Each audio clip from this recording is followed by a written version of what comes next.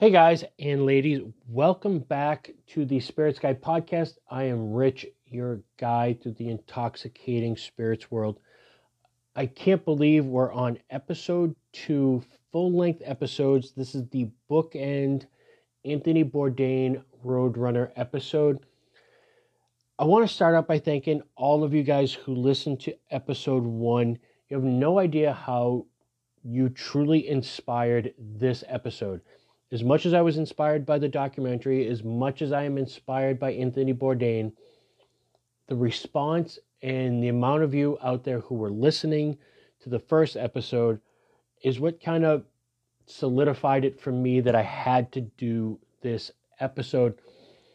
I mentioned it a couple times during the podcast that I wasn't really sure if I was going to do it. I've recorded this episode 2 or 3 times now, from much different angles. And quite honestly, it was very dark and it was very heavy and it was hard to kind of get through. And I recorded a different version where it just didn't really come across as the way I wanted it to. And I was going to scrap it altogether and just move on. But the response I got from that first episode just kind of reinforced to me that I had to do this for me. And ultimately, that's why I'm doing this podcast, is I'm doing it for me and in the hopes that you guys out there are connecting to this and connecting to me and we can build a community. That's why we're here. So I'm going to taste 4 gins on the podcast. I kind of break the documentary down in a couple ways. I don't really go into the darkness of it. I want to keep things upbeat and fun, but interesting. And I really do want to stimulate conversation. So as with everything, I want to share these gins with you guys. And then hopefully you guys go like, oh, that sounds good. I'd like to try it. And if you've never seen the documentary, hopefully by me talking about it, it makes you want to go out and watch this. It's fantastic. If you have no idea who Anthony Bourdain is, I feel like it's an important documentary. If you know him as a travel host and not as a chef, it's worth the watch. If you know him as a chef and not as a travel host, it's worth the watch.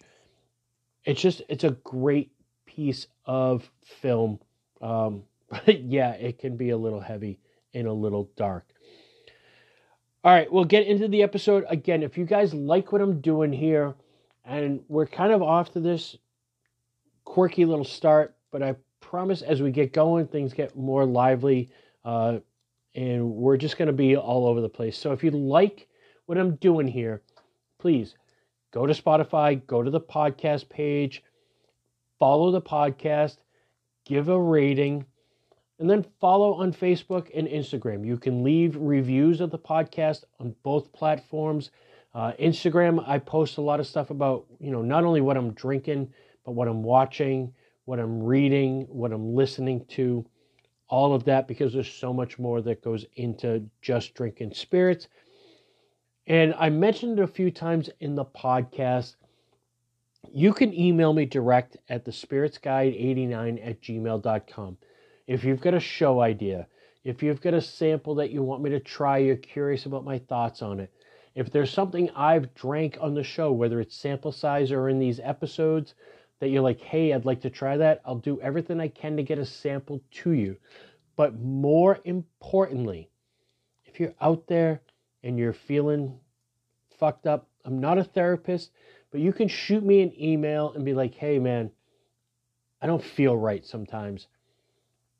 I can at least be an outlet for you to vent to, and I'll try to help you get to, connect with people to talk to who are therapists. We drink spirits. It's a fun kind of hobby to have, but it can also be a dangerous one as well.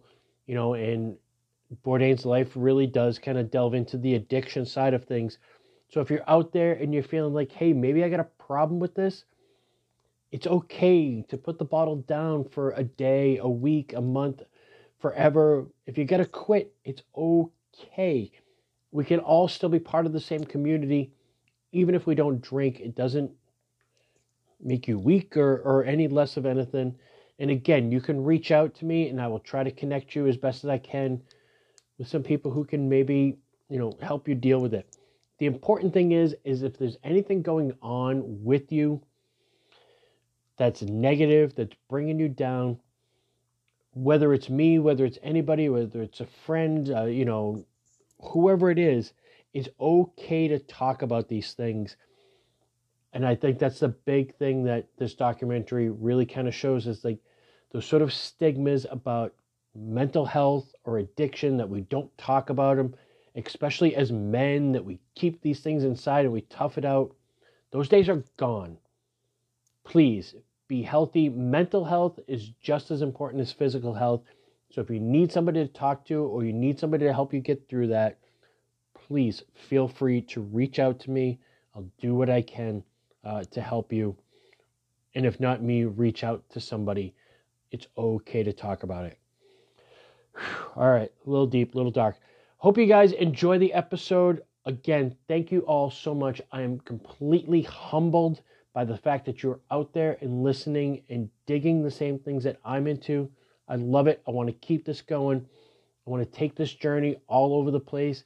And much like my hero, Anthony Bourdain, I want to experience it all, and I want to experience it all with humans. Enjoy the episode. I'll talk to you guys soon. Cheers. All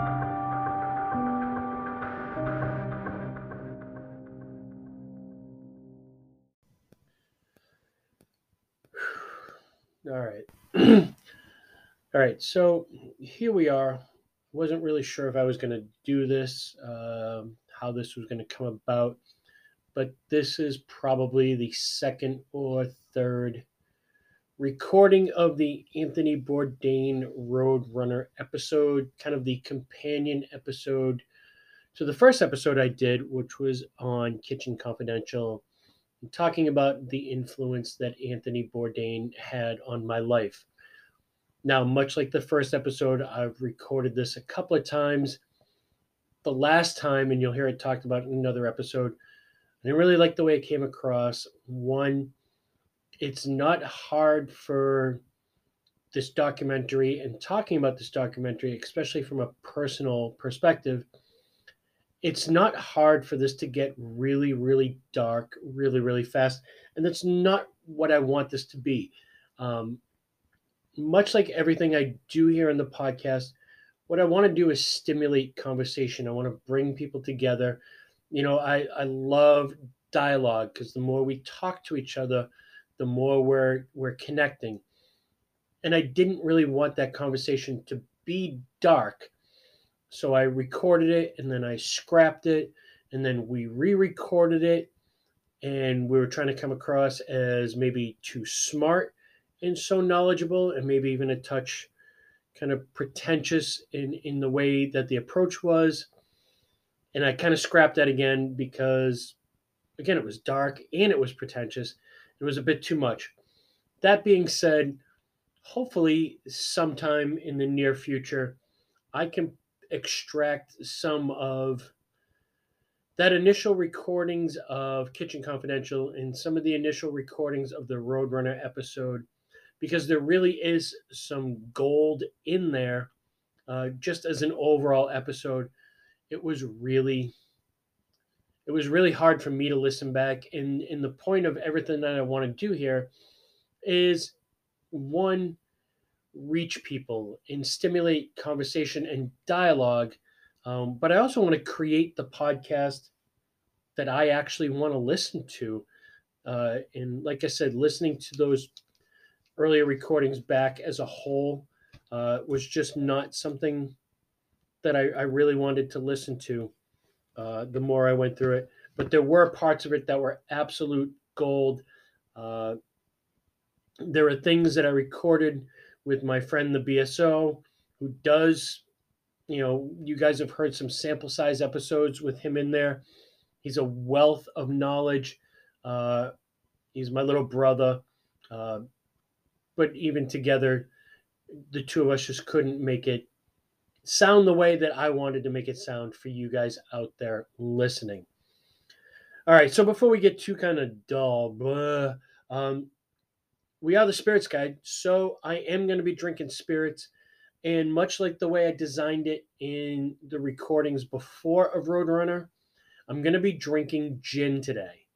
Now, there's a reason that I'm drinking gin because to me, all the pieces matter, which, by the way, is a great book, one of my favorite shows of all time. Maybe the best show ever made is The Wire. And there's a great book on that series called All the Pieces Matter from a great line that was in the show. And it's something that really does resonate with me, that I do feel like all the pieces matter. So we already kind of know why Anthony Bourdain, but why gin? Well, because gin at times can be harsh. At times, for some people, is not necessarily approachable. But for those of us who get it and like it, we love it. It's very approachable. It's very interesting. It's very layered. It's very complex. It's very versatile. And at times, not even at times, all the time, gin is more than what it seems and what we have perceived it as. Over my years of working retail and restaurants, anytime anybody ever pitched me on a new gin, their their kind of BS line was always the same. It makes a great gin and tonic. And my response would always be, who cares? If I'm just drinking gin and tonic, I can buy some new Amsterdam and some Schweppes, bang it out that way. Gin has far more complexity, far more layers, and it is far more interesting than something to just dump in tonic water. That being said, if you like gin and tonics, and no knock on it, obviously it's a classic highball cocktail. It's a great, refreshing drink to have. But if you're gonna drink gin and tonics, at least drink good tonic water, Fever Tree or better. And I don't know that there's anything better than Fever Tree. I don't have any here because we're not talking about Fever Tree.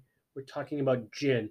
But if you're gonna do gin and tonics, at least use good tonic. So here we are. We're going to talk about gin. We're going to talk about Roadrunner, the documentary about Anthony Bourdain. Now, kind of the whole premise of this episode 1, episode 2 is to show my connection, my inspiration to Bourdain. And with that, all the gins that I'm going to taste are kind of inspired by connections to people or places or things that are important to me, that kind of make me who and what I am.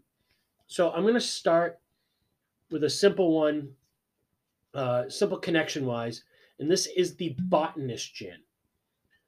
Now, simple in the connection of the Botanist is made at Bruichladdich, which is my favorite Scotch producer. Uh, I talk a lot about bourbon, love my bourbons, but my original whiskey love was Scotch. Scotch to me is just elegance, style, sexy, finesse. Bruichladdich is the best to me. Starting to drink whiskey with my best friend Murph, we drank a lot of Bruichladdich. And some of the bottlings we were drinking years ago are not even available anymore. And right now it's basically kind of the three core bottlings of Bruichladdich: the Port Charlotte, which is heavily peated, the Scottish barley, or the classic Laddie, it is known, which is unpeated, and then they do the Islay barley, which is more of a terroir-driven Scotch. But also at the property, they make the Botanist. So the Botanist and Bruichladdich are owned by Remy Cointreau, and Remy Cointreau has a representative in the marketplace where I'm at. His name is Jim Sullivan. He's a good friend of mine. So again, connections with, being part of the spirits world in the industry of some of the great people that I have gotten to meet over the years. Jim Sullivan is just one of the many people that are special and near and dear to me, that I always enjoy seeing and hanging out with and having conversations about the business with. So again, strong human connections, strong brand connections. And really, when it comes to the Botanist gin, there's kind of nothing simple about this. Like I said, it's made by Bruichladdich, so it's an Islay gin. It's a Scottish gin. There's not a ton of that around. I don't know of any other ones from the Islay region. The botanical blend was put together by Jim McEwen, who, if you've seen any of the documentaries on Scotch, Jim McEwen he's like the Dave Pickerel of Scotch. He's on the Mount Rushmore of some of the most important people in the history of Scotch. He's the one who revived the Bruichladdich distillery. Spent some time at Bowmore before that. Just an absolute god in the world of Scotch. So, here's what I can tell you about Botanist. It's a 92 proof gin. It's a dry style, which basically means there's no sugar added to it, no sweeteners. Here's what makes it cool. There are 22 local botanicals that kind of augment the 9 berries, bark, seeds, and peels that are kind of used to make this gin. The botanicals take 7 months to harvest and dry because they all kind of bloom at different times. And here is the exhausting list of all the botanicals that go into the Botanist gin. Are you ready? Sit, take a deep breath. I'm going to need one to recite these. Here we go.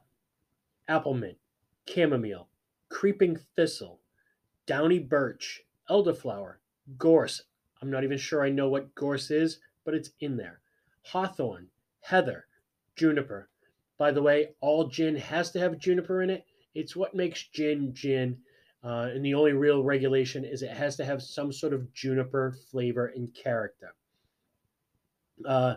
Ladies' bedstraw. I don't know what the hell that is, but clearly it's very Scottish.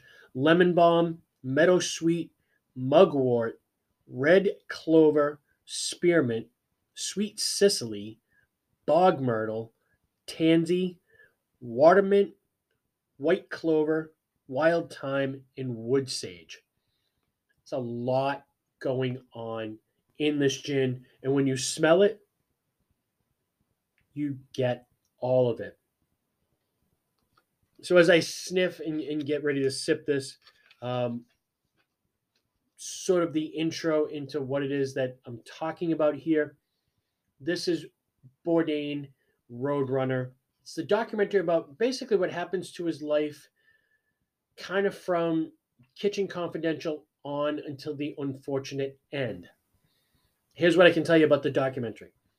It was something that friends of Bourdain wanted to do and wanted to put together, and kind of knew that they were too close to him to really kind of be the creative force behind this.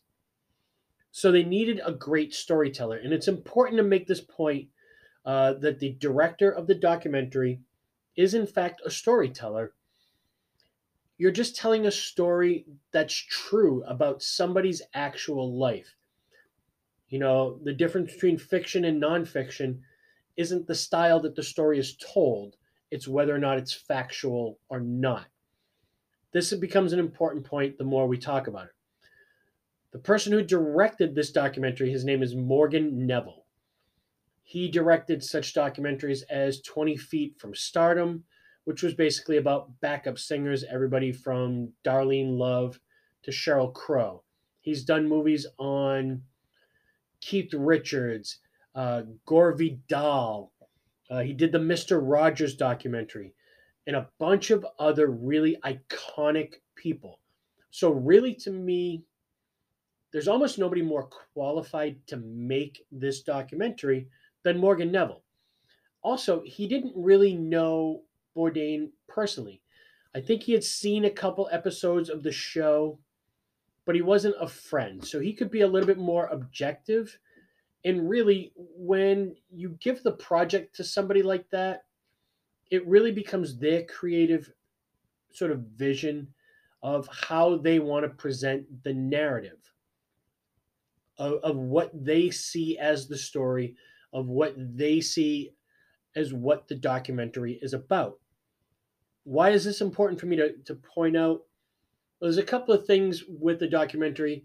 Some of the people who did appear in it, there was some backlash where they kind of claimed after the fact that they didn't kind of authorize certain things, or they didn't say it was okay to include this, or it was the last time they were going to be talking about it. And I feel like sometimes when you touch upon a nerve that's that raw and something that hurts that deep, when you see that vision of how somebody interprets that, sometimes you have a tendency to push back and say, like, that's not what I meant. I don't have a problem with the way the documentary is presented. I think it's absolutely fantastic. Sort of the other controversy in it is there are some passages, and there are three, as far as my research shows, where Anthony Bourdain's voice was basically AI'd. They created his voice through computer programs to kind of recite statements that he had written, but he had never recorded. And bear in mind, he recorded a lot of stuff. He wrote a multitude of books beyond Kitchen Confidential and Nasty Bits and Medium Raw, and some of his fiction work as well. But he also did audiobook versions of all of that. He also did voiceovers for No Reservations and Parts Unknown in The Layover. So there's a lot of recordings of his voice. So this to me isn't such a stretch that they took his words and then kind of used a computer program to replicate the sound of his voice. The major one that stands out in the documentary, which I guess sort of the argument from a lot of people, is that they didn't tell the audience, that this was a simulation of his voice and not actually his voice. And the one that they admit to is at a very crucial part in the documentary where he had written in an email rather spontaneously to a friend of his, David Cho, where he had just gotten divorced for the second time. He was obviously very lonely, and he wrote him an email that said, you're a success now, I'm a success now, but my life is basically shit, and asked David Cho, like, are you happy? Which in hindsight is clearly a cry for help. Now, when you watch the documentary, it starts with David Cho kind of reading the email that was written to him, and then it morphs into Bourdain's voice speaking the email. When you watch it without knowing that, you just kind of glaze over it, and you never really think, hey, how did they get him recording a private email that he sent? Now, after having watched it, 2 or 3 times now, it makes sense of like, oh yeah, there's no way that was actually Anthony Bourdain's voice, because there's no way he would have voiced over such a private email. Now, some of the backlashes, he may have hated that. He probably wouldn't have condoned it. Other people saying that they didn't condone the director doing that. But one of the comments that I read that was really kind of brutally honest, and again, I've watched this 3 times now to put it in perspective. The first time I cried for 2 hours. The second time I cried for about an hour and 45 minutes. And the third time I cried for about an hour and a half straight. It hits me every time, and it hits me in different ways as I pick up subtle little details of things that are obvious signs of pain as you go through the movie. And I don't really have a problem with the way it ends or the way his life ends. That was his choice. And when I get to the end of this, I'll kind of talk about how I understand that. But the brutally honest comment that I read that I really kind of resonated with me was Anthony Bourdain killed himself. So in all reality, that negates his ability to have any say on what happens after that, And so I get that. And again, this director was tasked with making a documentary about a beloved global icon. and he did so by scouring through. It's fascinating to see like how many thousands of hours of videotape and you know audio recordings and writings that they were had to scour through to come down to 2 hours worth of content. To me, the director presented an amazing portrayal of somebody who, well, I'll save again what I think it's about till the very end. So I guess sort of the first point that I make is it a good documentary? I think it's an amazing documentary. Not only the bias of what a personal connection I have to it, the fact that Bourdain is my absolute hero. Just I think it's so well done that when I sat and watched it with my girlfriend, who was never a big Bourdain fan, didn't know really a lot about him other than like he was this guy who had a show that traveled on CNN. No concept of like this was a guy who started out cooking and earned his stripes in P Town. This was a guy who was just a chef in New York who happened to write a book that happened to get picked up, that happened to become huge. And then one day he looked around and he wasn't working in the kitchen anymore. He was a travel guy who got to live out his dreams and then somehow found himself a political icon as well, which, coming from the restaurant business, is a long, long way from our humble roots of sitting around in a kitchen or behind the bar, fantasizing about what we would do if we were president, and then one day waking up and realizing you're on CNN and people want to know what you would actually do if you were president. The thing is when you're in the kitchen, you fantasize about it, but you know you're not actually qualified to do it. And then somebody thinks you're qualified to do it, and they inflate you beyond what you believe in your own self. So, from that perspective, for anybody who doesn't know a thing about Anthony Bourdain, this is a brilliant piece of work that is going to make you want to go out and watch Parts Unknown and No Reservations and lay over. Cook's Tour is still a little weird. I can't get through that because it's the beginning. Kind of like these first few episodes of Spirits Guide. They're just kind of weird and quirky and offbeat. But let's get back to spirits. Botanist Gin. What else do we know about it? It is 92 proof.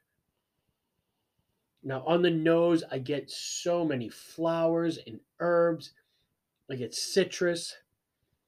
I get mint. I get big whiffs of sage and thyme. Hints of salinity. Mm. Now, mind you, I'm drinking gin straight, and I get it's not everybody's bag, but to me, the best way to know how it's going to fit in a cocktail is to kind of taste the ingredients on their own. It's beautiful. It's elegant. It's got a nice sort of rich, almost oily mouthfeel. And I think that has to do with the still that it's made on, the way that it's made. It's a weird kind of quirky variation of a pot still that they found in an old distillery that wasn't being used and nobody knew what to do with it, and they're now using it to make the base spirit for gin. The base spirit of this, by the way, is a grain neutral spirit. This is fantastic. And if you're wondering what cocktail, it's going to be perfect in a Negroni. It's got the right amount of alcohol, the right amount of herbaceousness. So if you're using a great vermouth, like an Antica Formula or a Punta Mas, I would almost go something a little bit more bitter than even Campari, like a Carpano bitter is perfect. So Botanist, Carpano, Antica Formula, a perfect Negroni. 3-tiered rating system. Is it good? This is absolutely beautiful. Is it worth the money? Yeah, it's right around that $40 point. Does the bottle start a conversation? This is a great, great bottle, by the way. Clear glass, round, short neck. The label is very simple. Uh, it's just probably about an inch wide across the top of the bottle. It has the number 22 on it for the number of botanicals that are in there. It says where it's from. If you're a gin drinker, or if you've got somebody who's a gin drinker coming over to your house and they've never had this before and they see this, this should start a conversation without a doubt. God, I say without a doubt a lot. You guys probably get annoying with that. I feel like I say without a doubt and super a lot. All right, so that's Botanist Gin. I'm going to take a quick break and then I'm going to come back, talk a little bit more about Roadrunner, and get on to the next gin.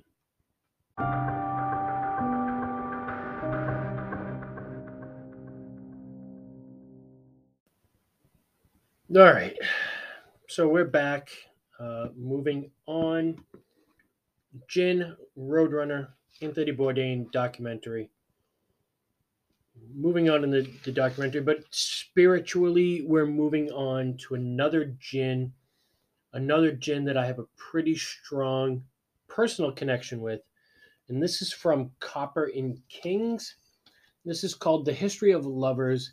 It's a gin distilled with roses, hibiscus, strawberries, and honey. It's bottled at 90 proof. Now, my connection to this is I've been there. Copper and Kings is probably one of the most undervalued, underrated distilleries that there is out there right now in America. They're doing brandy in the heart of bourbon country. It's right in the Butchertown section of Louisville. So their barrels, a lot of them are used bourbon barrels. And by the way, if you haven't explored American brandy, it's an untapped resource for great drinking. In these sort of COVID crazy times when so many bourbons aren't available on the shelf, brandies are a great substitution at a fraction of the cost. The Copper and Kings American brandy, which is 92 proof and under $35, is going to drink better and stronger than a lot of the bourbons that you're looking at. Now, that's what they specialize in is brandy and alembic gooseneck stills.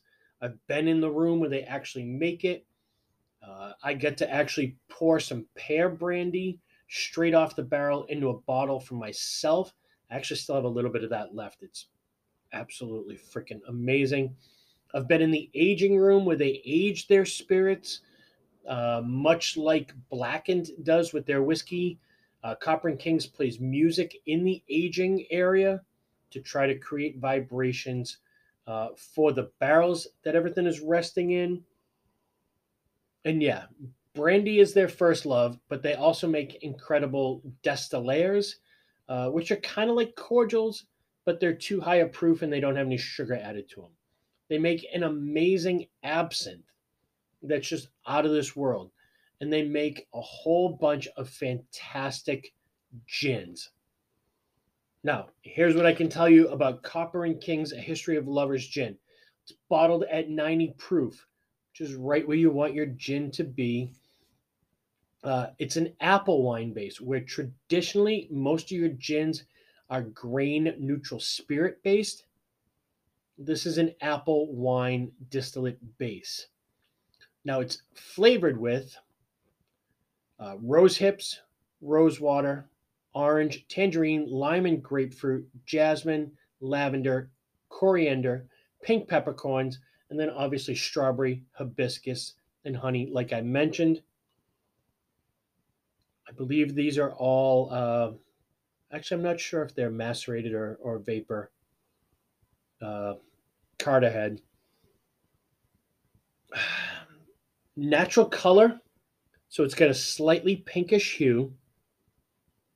And on the nose, this doesn't smell like any gin you've ever had. And while it's got strawberry and hibiscus and it's apple wine at its base and it's got all these flavors, it still smells like a gin. But you're getting so many great floral notes. Uh, you're getting that citrus. Maybe not so much the lime. Maybe the lime kind of balances out that orange and the tangerine. But definitely like the jasmine, the lavender, rosewater. Just this is one of those spirits that is just fantastic to smell over and over and over again. Like I always say, proof is in the palate.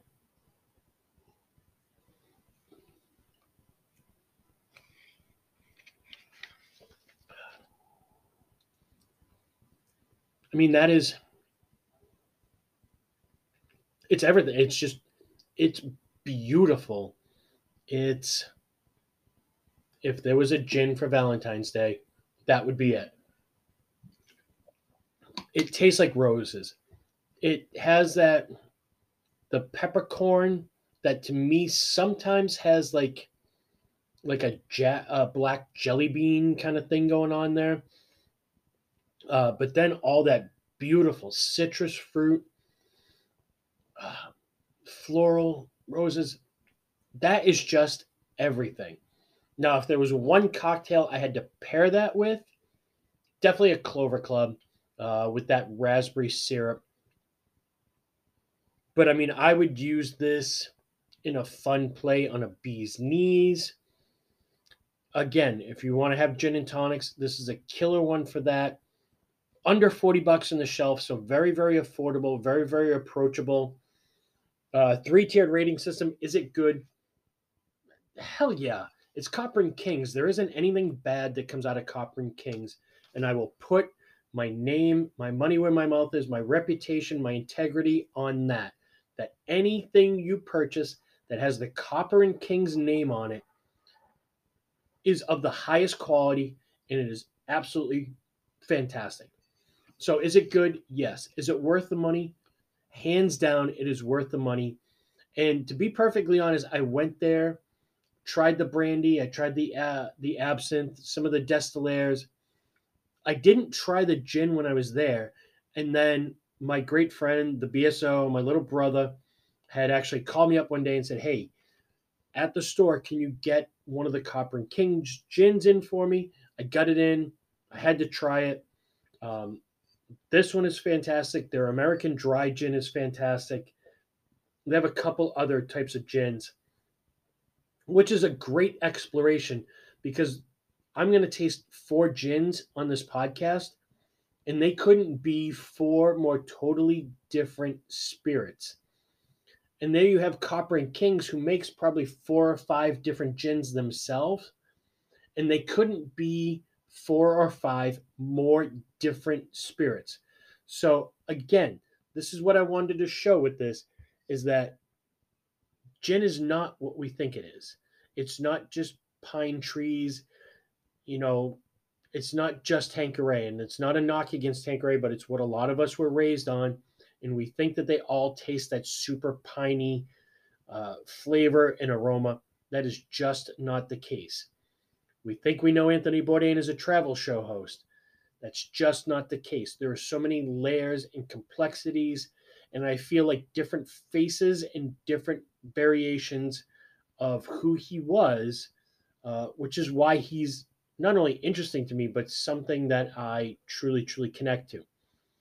So back to the Roadrunner documentary, and kind of the question I put to myself was, what did I like about this documentary? And I like the fact that it shows that yes, he started out as a chef, but he was a very complex, deep human being who, you know, enjoyed getting out of the kitchen and going on these incredible adventures where he could live his dreams. He could live out the sort of movie fantasies that he had. He could live out sort of the stories of the books that he had read. He could go places that he only dreamed about. But it also showed that he was a father. It also showed that he struggled between being this person that he had built himself into being and how that was sometimes, at a conflict with being a father or a husband. I It showed that he was human. We never get to see this on No Reservations or, The Layover or Parts Unknown, because he always looked like he was enjoying the exploration. We never really get to see that behind that he was struggling to be, a family person as well as an icon. He was struggling to be normal, which for so many of us, we don't even know what that is, let alone how to achieve what we perceive to be normal. So it's nice for somebody like me who struggles constantly to feel normal. And then when people say, like, what is normal, and you don't really have an answer for that, um, and you kind of live out your dream of being a big shot. And you guys out there listening make me feel like I'm a big shot sometimes, and I love it, and I truly appreciate it, and you guys are all amazing to me. And yet there are days where I just kind of want to sit home, and I don't want to be the whiskey guy. I just want to sit home and watch TV and be sort of ignorantly bliss. And not saying that I'm ever going to be on the scale of an Anthony Bourdain, but I kind of get that dichotomy between the two things that that sometimes the thing you love is also the thing that's killing you. And so it's just sort of nice. Um, and I really do like about this documentary of, like, it makes people who are a little off center, people from my business, which is the restaurant business, and no matter what it is that I do here on the podcast, um, the delusions of grandeur that there's going to be thousands of people listening to this. In my brain, I'm always just going to be a bartender. And to see somebody who really viewed themselves as, like, he got to do all this cool stuff, but in his mind he was only just ever really a chef who kind of got to live out his fantasy. There's something comforting in knowing that the thoughts you have that make you think you're crazy sometimes, other people have an experience. And so there's a nice kind of connection to that, for me at least, that I get to kind of watch that and go, like, I get that. I understand that. Um, so that was it was something that I liked a lot. Um, the only thing I didn't really like in watching the documentary for, like, the third time, you start to pick up on things, especially if you're aware of mental health issues, uh, from the time he started making the show, and in certain things that what made him great were also sort of the illnesses that he had, the mental health illnesses and the addiction issues, made him great at what he did. For me, I don't know that they ever explored, and I kind of would be interested in where did it all stem from, and maybe that's just a personal curiosity, because sometimes it's a thing that I struggle with, of self-destructive behavior or addiction issues or depression.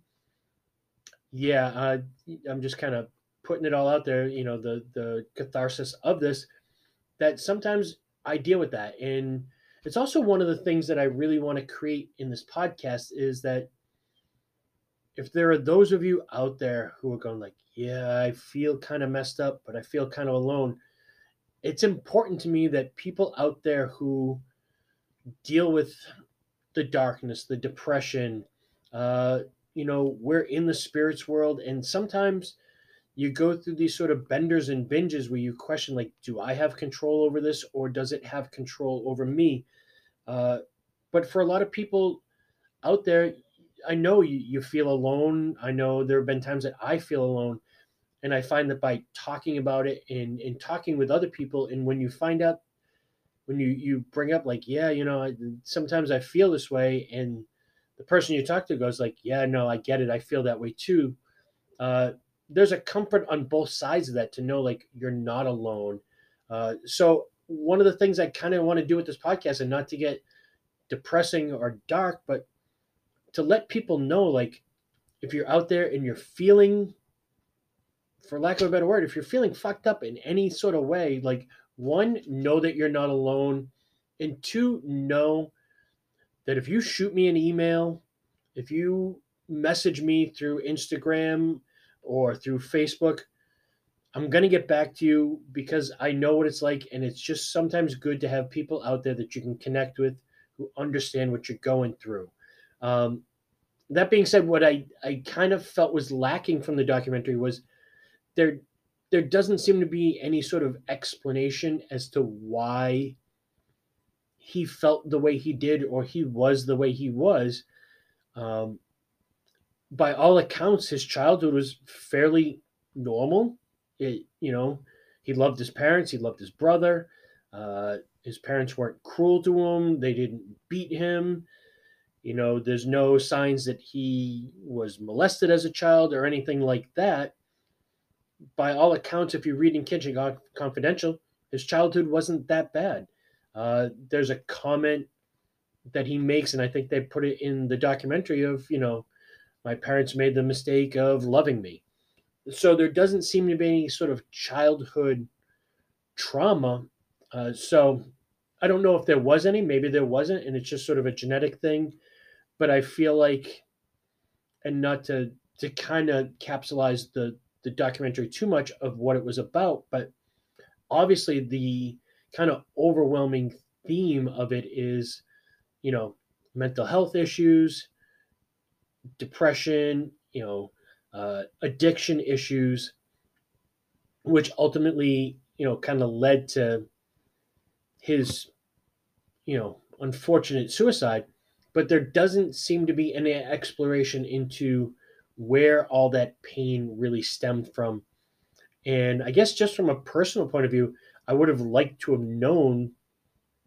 Sometimes you see documentaries like this, and there's always like well, this happened in childhood, or you know, Johnny Cash had a younger brother who was killed when he was younger, and so there's usually some sort of event, and that really wasn't explored, and maybe that wasn't really the director's sort of vision or thought process.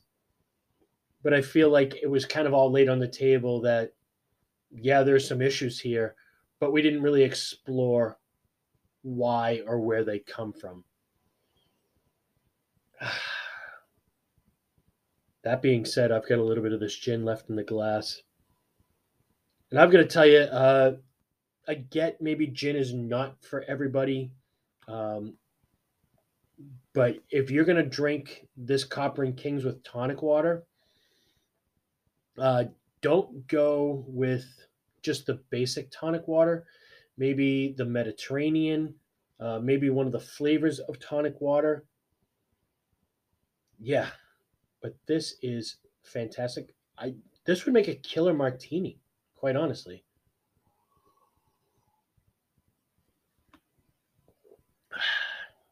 All right, so we're halfway through this Anthony Bourdain Roadrunner documentary episode. I'm going to take another quick break, and then when we come back, I'm going to get into a gin that was made at a place that I've actually been to twice, um, that I just absolutely love, and it's a style of gin that I love. And then I'm going to get a little deeper into the Roadrunner documentary. So take a quick break. I'll be right back.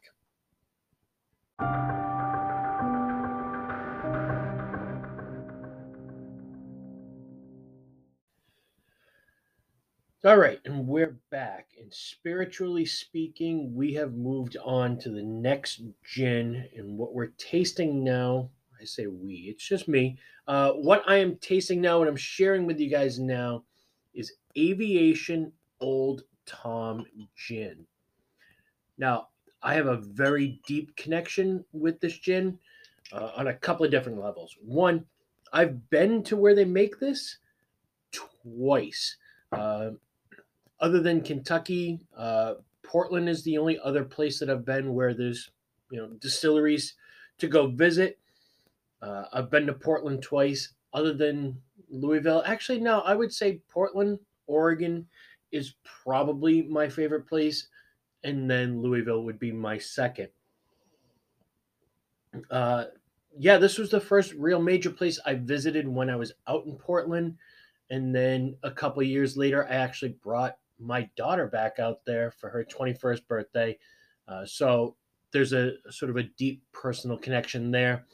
Also, on the kind of the gin connection, at the store where I work, I do these sort of challenges during COVID when we couldn't do tastings. So we were doing all these virtual tastings and video tastings. And we actually did a gin tournament where we set it up like a March Madness bracket. We took 16 gins and I kind of seeded them by price point, and we would blind taste gins against each other. And then, sort of, the tiebreaker for that particular matchup would be a cocktail. So, in one round, we did Negronis for everything. In one round, we did, uh, I forget, we did Bee's Knees, we did Aviation. And then in the final, we actually did Clover Clubs. And the gin that actually won the best gin in my store was the Aviation Old Tom Gin. Now, I'm a sucker for Old Tom gins, especially Old Tom gins that are made really, really well. Old Tom is a style that goes way, way back, hundreds of years. That was usually for inferior gins where they might add some sort of sweetener to it and then barrel age it as a way to kind of cover up the fact that it wasn't a really well made gin. But there's a bunch of gin producers now that are intentionally making Old Tom style gins. They're absolutely fantastic. They're great for cocktails just because of that barrel age. It adds a layer of spice to it and an extra layer of body. And for whatever reason, I always tend to get a lot of ginger as a flavor profile for Old Tom gins. So here's what I can tell you about Aviation. It's made by what was then known as House Spirits, started by the Krogstad family. Any of you guys who are movie buffs, Ryan Reynolds actually bought the brand a few years ago. Yes, Deadpool owns Aviation Gin. This particular gin is made with cardamom, coriander, lavender, anise, sarsaparilla, juniper, of course, and two types of oranges.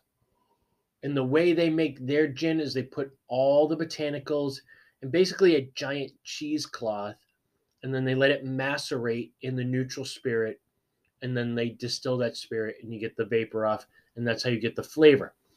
Now, at House Spirits, that's also where they make Westward single malt.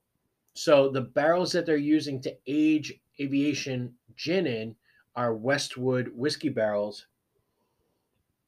So you're getting legit whiskey barrels, but not bourbon barrels, which is kind of an interesting thing because you're getting a whiskey that's made with 100% malted barley as opposed to corn and barley and rye. So you're not getting some of those big vanilla notes and some of the more sweeter notes. You're getting a little bit more cereal notes on it. Also, Aviation as the gin itself was created by a couple of bartenders who were going through Prohibition era cocktail books, and they came across a recipe for a cocktail called the Aviation, which is a drink that has gin, cherry liqueur, lemon juice, and then a little bit of creme de violet. And the cocktail basically vanished off the American landscape for years because there was no producers that were making creme de violet that was available in America. So for years it was just sort of forgotten. And around the time when I was bartending, when I first started bartending at least, it was all the sugar bomb cocktails, and we really weren't doing a lot of craft cocktails. We were doing a lot of your grape crushes and Pearl Harbors and White Russians and things like that. What we call the sugar bomb cocktails. This gin is so good for cocktails. I can't. Yeah.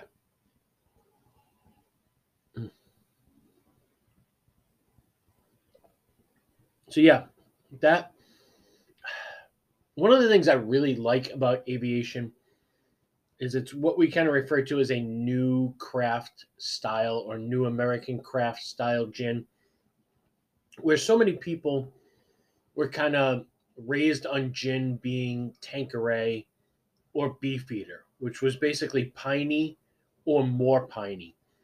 This doesn't have any of that sort of piney character. You're getting a lot of, like I said, a lot of ginger, a lot of peppercorn, um, and that kind of burnt orange. Yeah, this is killer. 84 proof, right where you want it to be. It's actually a little bit lower again than your Tanquerays, which can be up in the 90s. I like this quite honestly. I'm loving just sipping this straight up room temperature out of the glass because it has just so much flavor. Oh man.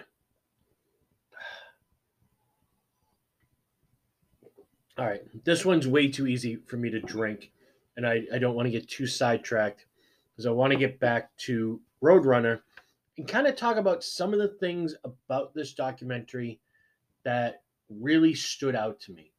And again, part of the reason I was on the fence about whether or not I wanted to even do this episode is if you look at it through one lens, it can get really dark. Um, it's really heavy. And I remember the first time I watched it, just almost being drained by the end of it. And again, watching it a couple of different times, you get to see it through different lenses. And some of the things that really stand out are, for some people, Anthony Bourdain was the no reservations, parts unknown guy. He was this travel show guy. And for people like me who had read Kitchen Confidential prior to that, he was a restaurant god.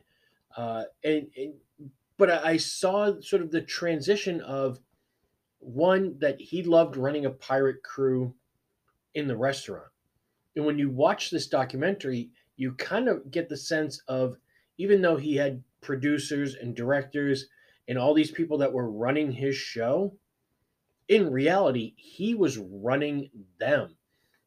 There's a spot in the documentary where, they talk about the first show he did, which was Cook's Tour, and how quirky and weird and awkward it was because they didn't know what they were doing and he didn't know what they were doing. And then it pretty much just hit a point where he looked at them and said, you know what?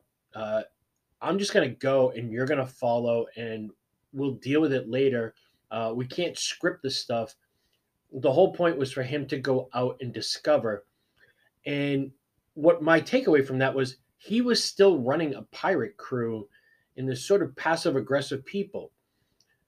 But if you read Kitchen Confidential, he always talks about like the people who owned the restaurants that he worked for. He always referred to them as his masters.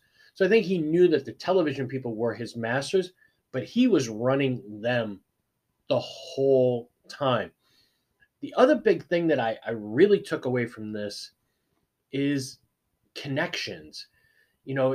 It's dark and you get to see a lot of these people who are just totally torn up at the end, when he, sadly killed himself.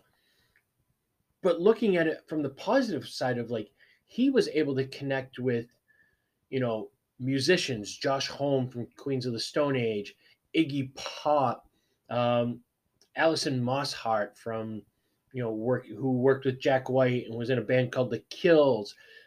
He had all these friendships with, these punk musicians and these hard rock musicians. And he also had friendships with people like Eric Repair and some of these five-star chefs. And then he had, friendships with David Cho, who, other artists and creative people. So it wasn't just one type of person. He was able to connect with all of these different people. And you saw it on the show, and that was kind of his appeal. We'd see him go into a place like the Congo or a place like Taiwan or Myanmar or, Italy. And it's funny, Parts Unknown is available in podcast form. So after you're done listening to this, go check it out. Look up Parts Unknown. And there's a great episode in maybe the first 10 episodes that he goes to Italy and he talks about how it was so fake. They were on a fishing trip and they were throwing like frozen fish in the water so it would look on camera like they were harvesting fish.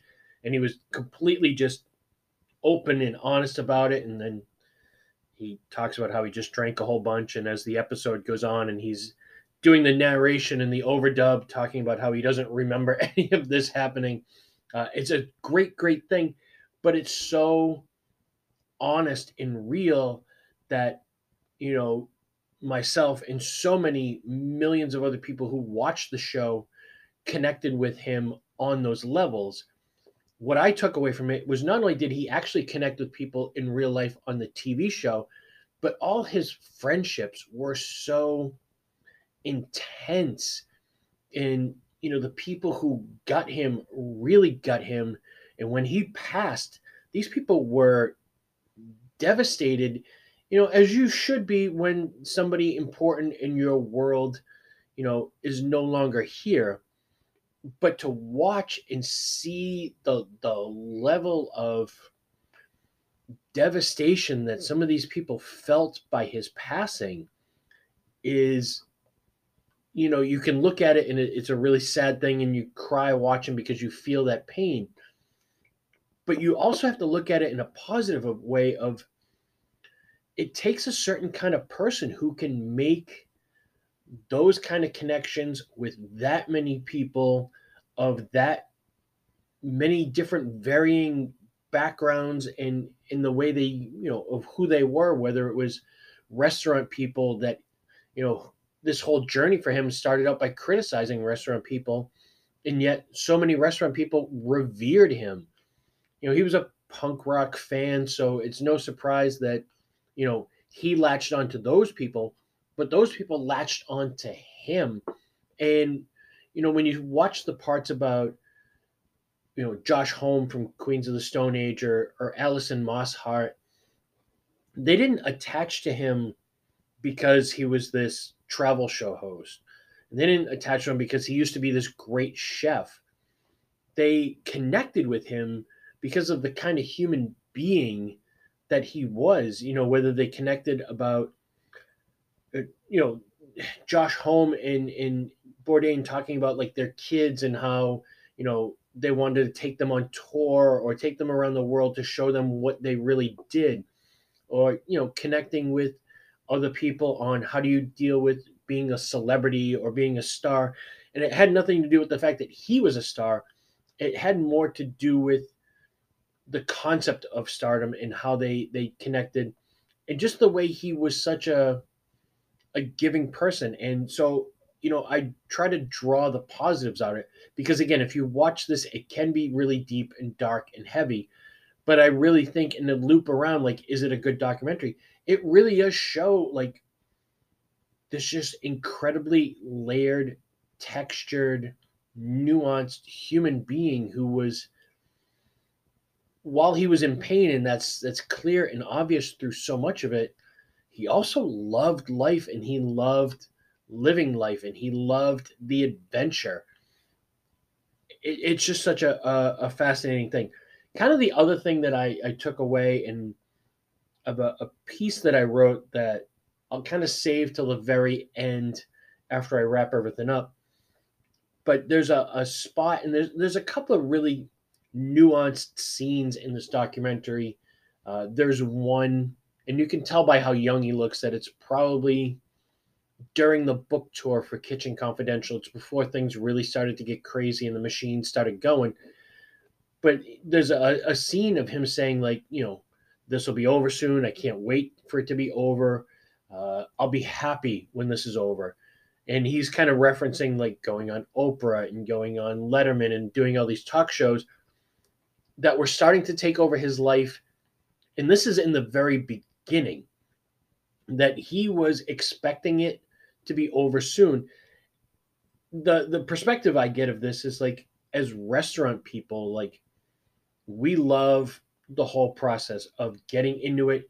You prep, you have a dream of how the shift is going to go.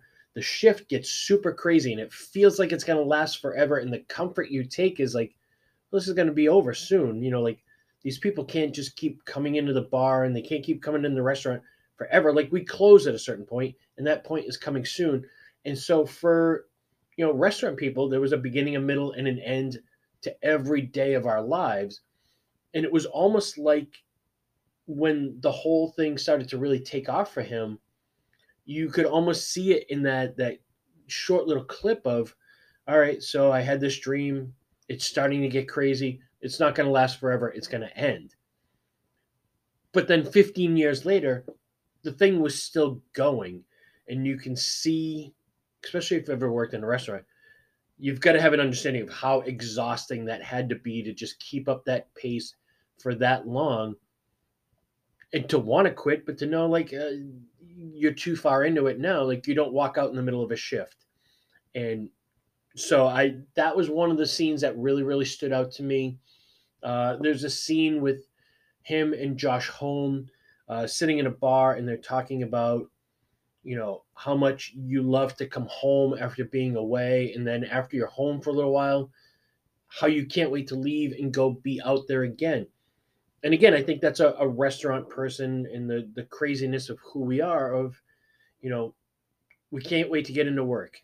We get in the middle of work, God, we can't wait for it to be over. And then when it's over and that adrenaline is still flowing with you, you don't really know what to do with it. And that's how most of us would end up staying up all night, because you're still jacked up on adrenaline. You're happy it's over, but you still have all this energy. And if you see that scene, if you haven't seen this documentary, and I'll say it a million times, I highly recommend it. But in that scene where they're sitting in the bar, you know, at the very end of it, they kind of allude to almost feeling guilty that you can't wait to get back on the road. And, there's a lot of talk throughout the documentary of like just wanting to be normal, and then the follow up of what is normal. But pay close attention to his eyes at the end of that sort of sequence where him and Josh are in the bar, because there's almost a look of like, oh shit, on his face of like, this is who I am, but I'm not really happy with who I am, but it's what I'm going to do. It's a very interesting thing if you watch his eyes at the beginning of that, at the end of that scene. Just as a reminder, this aviation old Tom Jim is just so killer. Yeah, I mean, some of the other things that stand out, again, you getting to live your adventure. One of the questions I, doing the research and listening to other podcasts and interviews of people talking about it, of this is somebody who dreamed the craziest dream and got to live it out. Like most of us will never get to do that. A lot of us dream big, and we go through our mundane everyday lives and dream of traveling the world, or we dream of being a rock star or being a movie star, or having big dreams sometimes is what helps you get out of bed and get through the day, because without hopes and dreams, sometimes it's hard to go on. So it's amazing to see somebody who was so humble, who had a big dream, but never, you know, you never believe it's going to come true. And I take so much of that away from this, of like, this was somebody who dreamt big, like so many of us do. And yeah, you dare to dream, and then somebody just dumps it in your lap and goes like, here you go, let's do this. And you're off and running. Like, when people go like, how is this guy your hero? He killed himself. And that's a sort of a separate assessment for maybe at the end. But this is somebody who, not much different in age than where I am now, who had big dreams. And then somebody just kind of came up to him and said, your dreams are going to come true. Let's go do this. And he got a chance to live out everything he ever wanted to do. Unfortunately, there's always something to balance it, and when I kind of do the assessment of what I think the documentary is really about, we'll kind of talk about that. Like, but he always wanted to be a good dad, but he knew he couldn't be a good dad, but he wanted to, yeah, I want to stay away from kind of the negativity parts of that.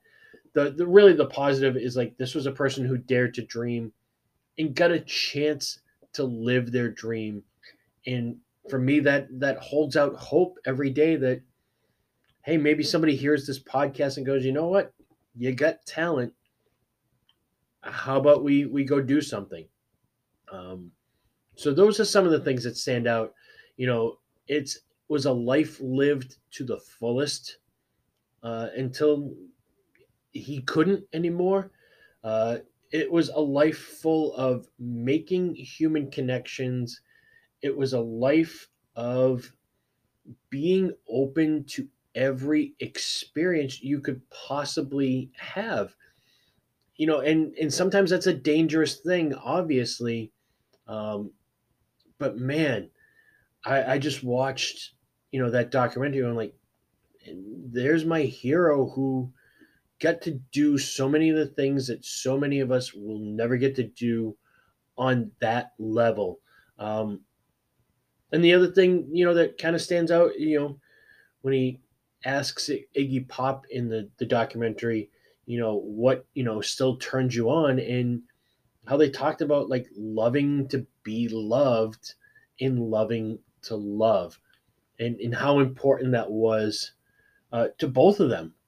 You know, that sort of search for love. And I guess the other thing that stands out is it becomes a cautionary tale of, you know, it, it seems so strange to say, like, you know, be careful what you wish for, you just might get it, because you wish for it.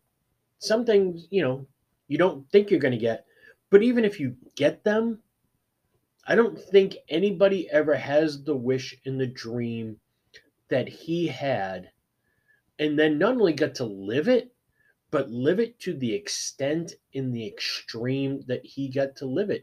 Um, you know, for so many of us, he was that voice.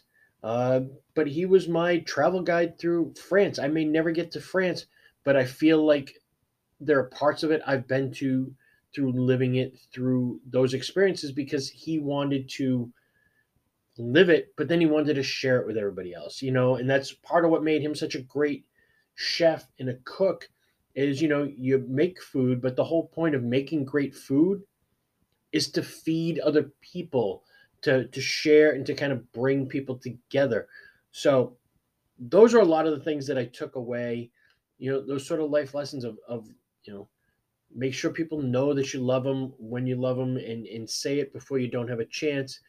You know, food and spirits and everything that I want to do with this podcast. There are little scenes in that documentary where, you know, he's at home on the grill and he takes such pleasure in cooking for family or for friends and bringing them all together. Um, when he would go to other countries, it's always a thing where he would, you know, find whoever was hosting him and taking him around, and they would bring him back to like their grandmother's house, and they would all sit around the dinner table. There are so many instances of that where food, or he'd be out late at night in, you know, Hong Kong or Taiwan, eating street food, drinking, as we like to say, shitty continental lagers, and whatever sort of local spirit there was, hanging out with local musicians or local cooks or, you know, local cultural figures. But it was always over spirits and food and conversation. So, you know, those are the things that I take away, because you get to see that the person who was on screen that we all attached to was actually the person off screen. And so it wasn't really an act. That's just who he was. And again, that's sort of the inspiration for what I want to do here. You know, in the future, you know, you guys are going to hear episodes where I invite people here and I feed them and we have dinner together and we talk and then we come record.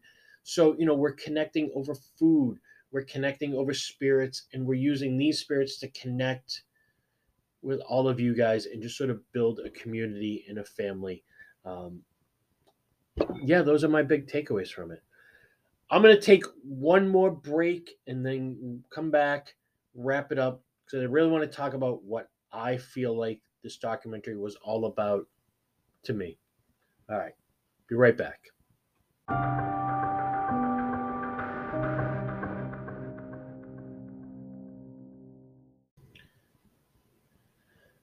right, here we are. It's hard to believe we're about to get through this episode. This has not been easy, and again, I've recorded this a couple of times, but I feel like we've managed to get through on the positive side of this one. Spiritually, we have moved on to one final gin in this tasting. This is a very, very special one. It's one that most of you out there listening probably haven't seen or heard of yet. You might not even know it's out in the marketplace. And even though it is out in the marketplace, it's in such limited quantities, in such a limited space. In fact, as far as I know, it's only available in one space. I am talking about Percy's New England Dry Gin. Now, this is the gin that is made at Treehouse, which is one of the most important breweries in the world at this point, which is amazing. Um, a while back, they started a distilling program. My little brother, the BSO, who you guys have heard on some Monday night sample size episodes, and you are going to hear on a very fun episode that we recorded that's coming out in a couple weeks. He is the assistant master distiller at Treehouse. I was trying to get him on for this. We just couldn't connect. And in the future, we'll talk about this a little bit more in depth. So I can't really tell you a lot about the botanicals or how it's made. And being that it's, Treehouse and trade secrets and they're very young, I'm sure he probably couldn't give me a lot of information. As it is, I do remember him mentioning that there were some apples involved in there somewhere, hence the New England part of it.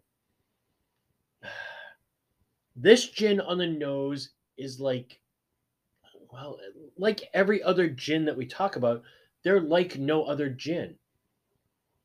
There's almost like a marzipan kind of nose to this, like an almond marzipan. And the next time I have him on, I'll see if these are spot on sort of notes. But yeah, I mean, my nose is right in the glass. I'm not getting ethanol burn, which is amazing because I'm looking at the bottle and we're talking about 94 proof. So it's up there. This is 10 proof points higher than the aviation. And yet there is no ethanol burn coming up through the nose on this one. Yeah, kudos to my little brother on this and in the team that he is part of there. I've got to taste the rum from them as well. And from what I've tasted so far, these guys are just killing it spirits wise. Going for a little taste. Oh, I get a little bit of citrus there. Yeah, that sort of marzipan marshmallow almond thing. All right.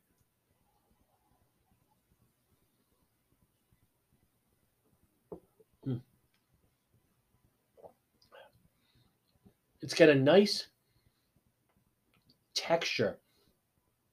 And when I was talking to BSO before, and I'm talking about the master distiller there, and how he was such an eau de vie nut, and I don't know if I can say where he worked before that, um, but it makes sense knowing my familiarity with that brand.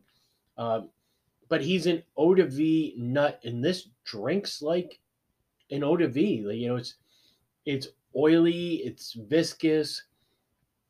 It still has some nice juniper character in there, but all that sort of marzipan and almond, and then big citrus notes. This is out of the four, maybe the most dangerous gin I've tasted in that. Like, I can just pour this in a glass at 94 proof, and I'm just crushing this back. By the way, anybody out there who's, drinking vodka And I'm not Fred Minnick. I'm not going to go out and tell you that vodka sucks. Drink what you like to drink, whatever. Um, but if you want something with a little bit more body, something with a little bit more flavor, because vodka by definition is not even supposed to have flavor, and a little bit more punch, this is where you should be leaning. Lean towards gins. Instead of vodka soda, drink gin and soda. At least it's got some flavor. And this would make an amazing highball. I would drink this with soda water. Well, until I fell down. So, all day as long as, my body would allow. But this would make, great cocktails as well. Uh, I think it would work really well actually in a bee's knees. I think it would take to citrus and honey really, really well. I'm not sure about Negronis because I feel like the flavors are very delicate. That I think maybe the Campari and vermouth might overtake it. But I also could see this in an aviation really, really easily. I'm going to pour a little bit of this because, we're coming down the home stretch. We're wrapping up here. So I guess I can turn on the jets. We're not hitting the brakes. We're going full steam through the finish of this. So back to the Roadrunner documentary. I guess the big question that I wanted to ask myself and sort of ask anybody else out there who's watching it, because I feel like, and again, we talked about gin, and when you ask people like, what is gin all about? Most of them will go like pine trees. It's too strong. And what we've shown is it's not about, as much as gin has to retain juniper character, gins aren't about the juniper. Gin is about the music that happens in between the notes. Yes, all gins have juniper and they have some of that piney kind of peppercorn flavor. But when you have gins that are using apples or sage or the botanist with all these different flowers and botanicals, I've tasted gins that are the Karun gin that has a lot of red apples in it, or gins from Japan that have like Sancho peppers and yuzu fruit. Gins are all about the other stuff, not the one thing everybody perceives it as. They're about the other nuances. So while yes, on the surface, this is a documentary about mental illness, about addiction issues, and ultimately about suicide, it's about so much more than that. It's about humanity. It's about people who are flawed like we all are. And I think that's why so many of us attach, like we all feel like, oh, he's speaking to me like that represents who I am. I think it just does because there's an openness and there's an honesty there. And to me, it's a documentary about being honest, being open to every experience, being open to connect with all kinds of people, especially in an age. And I almost cringe when I think of what he would be thinking of the current state of our world right now. The further into social media we get, and the further into this sort of cyber world where everybody lives behind a computer screen, and everybody's a tough guy on Twitter and Facebook and Instagram and all these other social media platforms. Everybody can talk shit, but you can't even get out there to get punched in the mouth. And the BSO and I have always talked about, I don't trust a human being who's never been punched in the mouth. It's easy to talk shit, um, but it's different when you can get humbled. And that's unfortunately what social media prevents from happening. Is you can get on your Twitter account and you can go after a celebrity, or you can troll somebody else, or you can cyberbully them without ever having to be in the same room with them, and they can never punch you back in the mouth. One of the things that always kept me, and I'm sure so many of you out there, is that first time when you're a kid and you talk shit and you get yourself in a fight.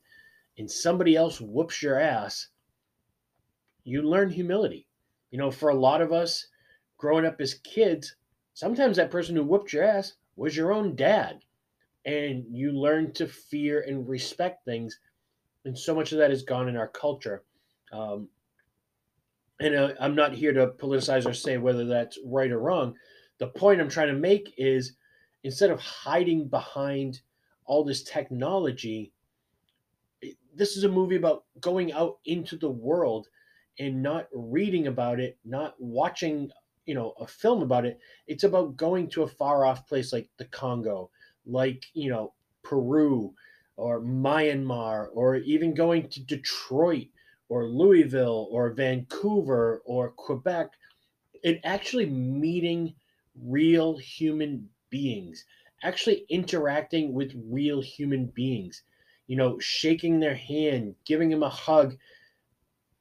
And I don't care about COVID, like there's no amount of technology, as much as everybody wants to believe that, Facebook and Twitter and Instagram, like as much as people want to believe that it makes the world smaller, it actually makes it more distant in a lot of ways. And no amount of technology in the world will ever replace the power of a human touch. There is no way that texting somebody you love them is ever going to become more powerful than hugging them. And I get so much of that. So to me, this documentary really is about humanity. It's about connecting. It's about not telling your story, but listening to other people's stories and letting that enrich you. Really, when you watch it, we're watching it to hear the story of Anthony Bourdain. But while you're watching it, what you realize is he's out there soliciting the stories of humans who didn't really have a voice for the masses, that we didn't know we needed to hear these stories, uh, but it turns out we did, and he brought those to us by being selfless, by not, so many times in conversation, the only time people aren't speaking is when they're waiting to speak and they're not actually listening. So much of this documentary to me is about listening. It's about being interactive. It's about the human experience. And yeah, the way it ends is tragic, but you know what? That's human. Some of us are flawed, some of us are broken, and not all of us are going to go out in the way that stereotypically the world wants you to go out. I'm not here to say that what he did was right or wrong. You know, I can say I get it. I understand. I know what it's like to kind of live in that darkness at times, but it's about humanity, you know, listening to music, reading books, watching movies, and ultimately connecting with other people. And in the end of the documentary, you really see that of, you know, we've all lost people in our lives. And, sometimes it hurts. Sometimes you just go, oh, that's really terrible. And you feel really bad. And, you go to the calling hours and you hug the family. When you watch this documentary and you get sort of to the end, and again, it's very Bourdainish in that, in the opening of the movie, in his own voice, he says, the story doesn't end well. And anybody who knows who he is knows how the story kind of ends. But when somebody passes in your life, I've had, great friends in the past couple of years pass away, COVID, cancer, other causes, and it hurts, and I miss them all the time. Um, my God, Sambuca Rich, if you're out there somehow and you can figure out technology to listen to this from wherever you are, uh, Betty, uh, love you to death. I miss you every day. And those people, it hurt for me to lose. When you get to the end of the documentary and you see all of these people, they're not hurt that he's gone. And this was filmed years after he passed. And for a lot of us, when somebody passes immediately after, yeah, you're really screwed up. And over time, it gets a little easier. You never really get over it. When you watch the end of this documentary, and I think this is the ultimate in humanity, in human connection, is the people that they're interviewing for this, they're not just hurt or sad that he was gone. They are absolutely positively fucking devastated. It was hard to watch for me in that, yeah, I was sad watching it because I knew the way it was going to end, and it made you cry, like, to know what happened. But to watch the people who were actually close to him just break down, and they're devastated, and they're crying their eyes out years later, you can look at that as being like, that's really dark and that's really sad. I look at that in a really positive way of like, what kind of human being does it take to make a connection that runs that deep with that many other human beings, where you can just devastate a landscape by not being here anymore? And I don't think any of those people in the end are even sort of surprised, as they look back and kind of recall some of the little things and emails he sent and things that he said, and things that they picked up on video. When you look back at it and you go like, oh yeah, I should have seen that coming. I think they've all had that time to recollect and go like, yeah, I should have seen that coming. So it's not so shocking that it happened. It's the loss of that energy and that soul. Um, in that, I take a positive that there are still souls like that exist beyond. I'm not saying he didn't use technology, but they exist beyond the technology. They exist in that hand to hand, give you a hug, tell you I love you, bust your chops, be honest and real with you, but in a face to face human manner.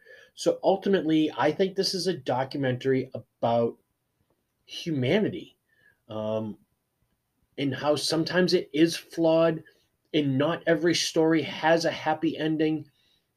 And that's kind of life. Um, it doesn't make it any less sad, but it does make it all that more real. Man, this Treehouse Gin is absolutely fantastic. So to kind of recap as we wrap up here, um, all of these bottles were fantastic. They're all great. They're all worth the money that I paid for them, um, especially the Treehouse one, because that was a gift from my little brother. So it didn't cost me anything. It's worth more than that. And do all of these bottles start a conversation on your bar? Absolutely. They're all cool, quirky bottles. Every single one of them. We've talked about it all along. Three-tiered rating system on this documentary. Is it good? It's so good. It's good if you're a Bourdain fan and you know the story. It's good if you only read Confidential and you didn't know he became a travel host. And I think he hated that term. It's good if you knew him as a travel host and you didn't realize that, he was a chef before that. So it's good on so many levels. Now, again, I'm a nut about Bourdain. Absolutely love him. So for me, I bought the documentary on Prime because it was worth the money to me, and I'm going to watch it more than once. And should it start a conversation? It absolutely should start a conversation, because to me, if you watch this um, with somebody, it's going to start a conversation. It should start a conversation about mental health. It should start a conversation about addiction. It should start a conversation about so many things that are okay to talk about. And I think that's really, really important, because the one thing you get out of it is that there were things that he probably should have talked about. And he got into therapy near the very end of his life, which may have unfortunately been too late. But there's such a stigma attached to mental health and issues like that, that you know there shouldn't be a stigma to it, but unfortunately there is. And I guess that's the other thing that we should take from this documentary, is that it's okay to talk about this stuff. And I've said it before, and I'm going to say this again over and over, because I do want this to be a constant theme of the podcast. We do drink spirits. We drink a lot of spirits on this, and sometimes these episodes might go off the rails because we drink a lot. If you're out there and you're thinking, like, you know what, maybe I'm kind of losing control of this and the spirits are controlling me more than I'm controlling the spirits, it's okay to feel that way. It's okay to stop. It's okay to reach out to people who can deal with this and get some treatment, or take a week, a month, a couple months, or quit drinking altogether if you have a problem. There's nothing shameful in that. There's nothing quitter about that. Please, it's a real thing, and there's nothing wrong with that. Every now and then I've got to shut it down for a little bit because I feel like I don't control it, it controls me. If you're out there and you're depressed, if you're lonely, if it's 10 o'clock on a Tuesday night and you're all alone and you're feeling a little screwy, like something's not right in your universe, and you need somebody to talk to, email me, not Rich, rbeams1219 at gmail.com, or the spirits guide 89 at gmail.com. Reach out. I'm not a therapist. I don't have the professional to deal with it, but I can be a friend. I can be an ear, and I can maybe help direct you to some programs, that if you need somebody to talk to. There's nothing wrong with it. There's no shame in it. And, I guess that's the other thing we take out of this documentary is, before it gets too late to do something about it, just reach out. We're all humans here. We're building a family and we're building a community here with the Spirits Guide. That, yeah, it's drinking. Yeah, it's education and history and stories of alcohol. And yes, it's the movies we watch and the shows we watch and the books we read and the music we listen to. But it's also about human connections and all of us kind of being bonded together as humans. That's kind of my wrap. I want to read a couple of quotes from Bourdain, that I just found very kind of poignant. Uh, and this is how I'll wrap it up. I got these two off a line.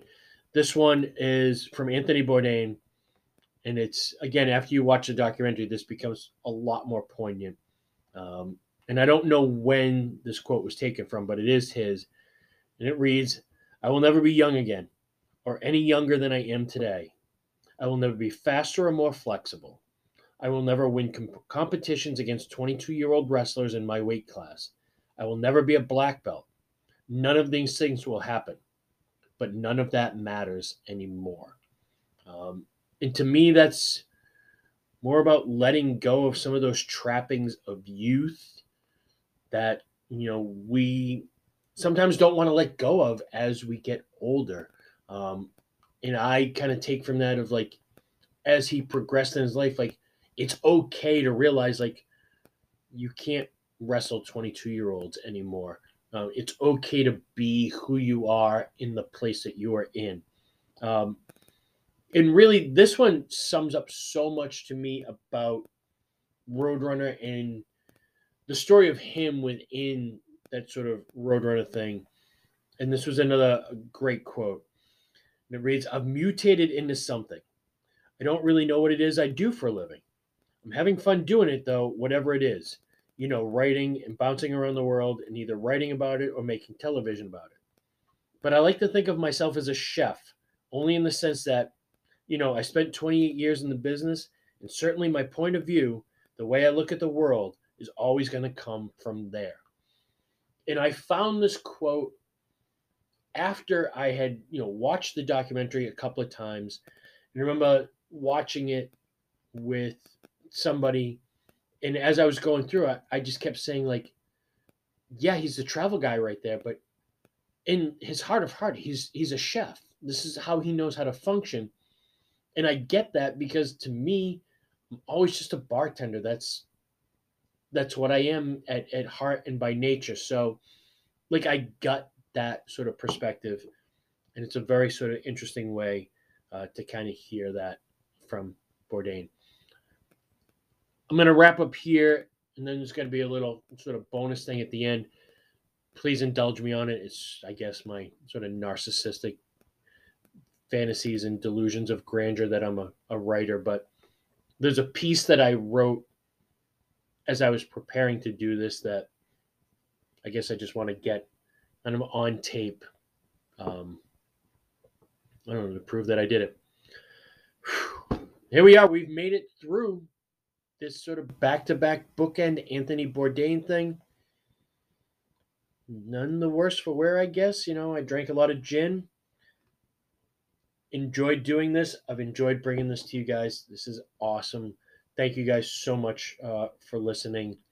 And then from here, we're going to start to do some really cool, fun stuff. So, one more sip of gin, read my piece, and then we'll be out. I'll talk to you guys soon. Thank you guys so much. Again, if you need help, reach out. I love you all. Cheers. Yay! I think I figured something out about Anthony, and I guess about myself, about why he loved music and books and movies so much. There is a definite beginning, middle, and ultimately an ending. Hell, even in the restaurant world, there is a beginning, middle, and ending to each day, to each shift. It breaks the world up into pieces, giving the mind a break. For people like him, us, whose lives are an open book. It's a never-ending story. That can be a mentally exhausting way to live. Imagine reading a book. The book has a cover. You open it up and you read the inside cover, and the premise of the story sounds interesting, so you dive in. The plot is full of twists and turns, lots of ups and downs. You keep reading, day after day, year after year, page after page, but you never seem to get any closer to the end. In fact, there doesn't seem to be any satisfactory way that this story can end or will end. In books and movies, there is always an ending. There is a resolution, whether we like it or not. There is always an ending. Even songs have endings. In the restaurant business, each day is a beginning. You turn the lights on, clock in, and set about establishing the characters of the story. Who is working today? Then you set the plot. Is it a slow Monday, therefore specials to flush out the leftovers from the weekend, and cleaning projects? Or are we preparing for a game day or a pre-show crowd? Next, the action. Customers come in and the story unfolds. Seating people, taking orders, making drinks, and cooking food and doing dishes all form the day's plot. Finally, there is a resolution. It's the breakdown and cleanup. For some, it's the counting of money. Sometimes, just like the movies, there is a sequence of reflection of the life, of the story we've just experienced in the past few hours. As the credits roll, the book closes, and the song ends, we go home. We did it. We accomplished something. It's over for the moment. No bartender, server, or cook can handle being straight out for an indefinite amount of time. Maybe it can be done for 6 hours, maybe 8, maybe 12, but not much longer than that. To do it any longer becomes just too overwhelming. The body may be able to, but the mind will certainly crack after a certain amount of time. Not everybody can do what we can do in the restaurant business, but even we can only do it for short bursts. I remember comforting myself sometimes during these rush periods by reminding myself that this can't go on forever, that we have to, by law, close at some point, and these people will have to leave eventually. We all have the same nightmares if you talk to restaurant people. There are more customers that we can get to. Tickets keep spewing out of the printer. It's always just 20 minutes till last call. People say that it happens because you're working too much. I think the truth is that we're just afraid that it won't end and there is no resolution and we will be stuck in the weeds forever. We need that break. To function at that level takes a lot out of you, and we need to reset so that we can do it again the next day. Unfortunately, life doesn't work that way. Movies, books, and music provide escapes, but they're not real. We don't always think about what happens to the character after the credit roll or after the book ends. We don't think about when a song actually ends when it fades out on the radio. The only things we know for sure are when the song ends abruptly or the character in the story dies. Beyond that, I guess, we just assume that they go on and on and on and on. The downside of all of that is that life doesn't work like a restaurant or a movie or a song or a book. There are no endings. There are no breaks. There's no real resolutions. It's one long shift, a never-ending book or movie. It's the day shift that you come in hungover for and the night shift just called out. Too much of anything can be just enough, but eventually it can just become too much. That's why we like our movies, our books, our music, and our shifts. It allows us the escape and the ability to break things down into pieces that not only do we understand, but that we can also feel as if we have some sort of control over it. We need endings and we need resolutions. We don't always need to know what the ending will be, just that there is one. Life can't do that for us, though, at least not while we're alive. We don't know how the story will end or even when. We just know that it will, somehow, someday. That is a daunting thought that can take over you. I've seen cooks and bartenders under terrible management conditions lose their shit. Maybe it's because they've worked 4 doubles in a row. Maybe it's that they've been in the same place too long and need to grow beyond it.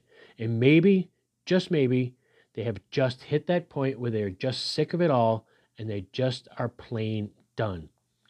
Now, some throw things in their breakdown. Some things scream at coworkers and customers who don't deserve it. And some quietly just walk off the bar or out of the kitchen, go outside for a cigarette, and they never come back.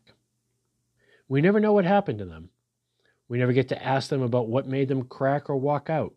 We are only left with questions and memories, good or bad, of the time spent together and the hope. The hope that wherever they walked into is better than where they walked out of, at least for them, and that they are okay wherever they are.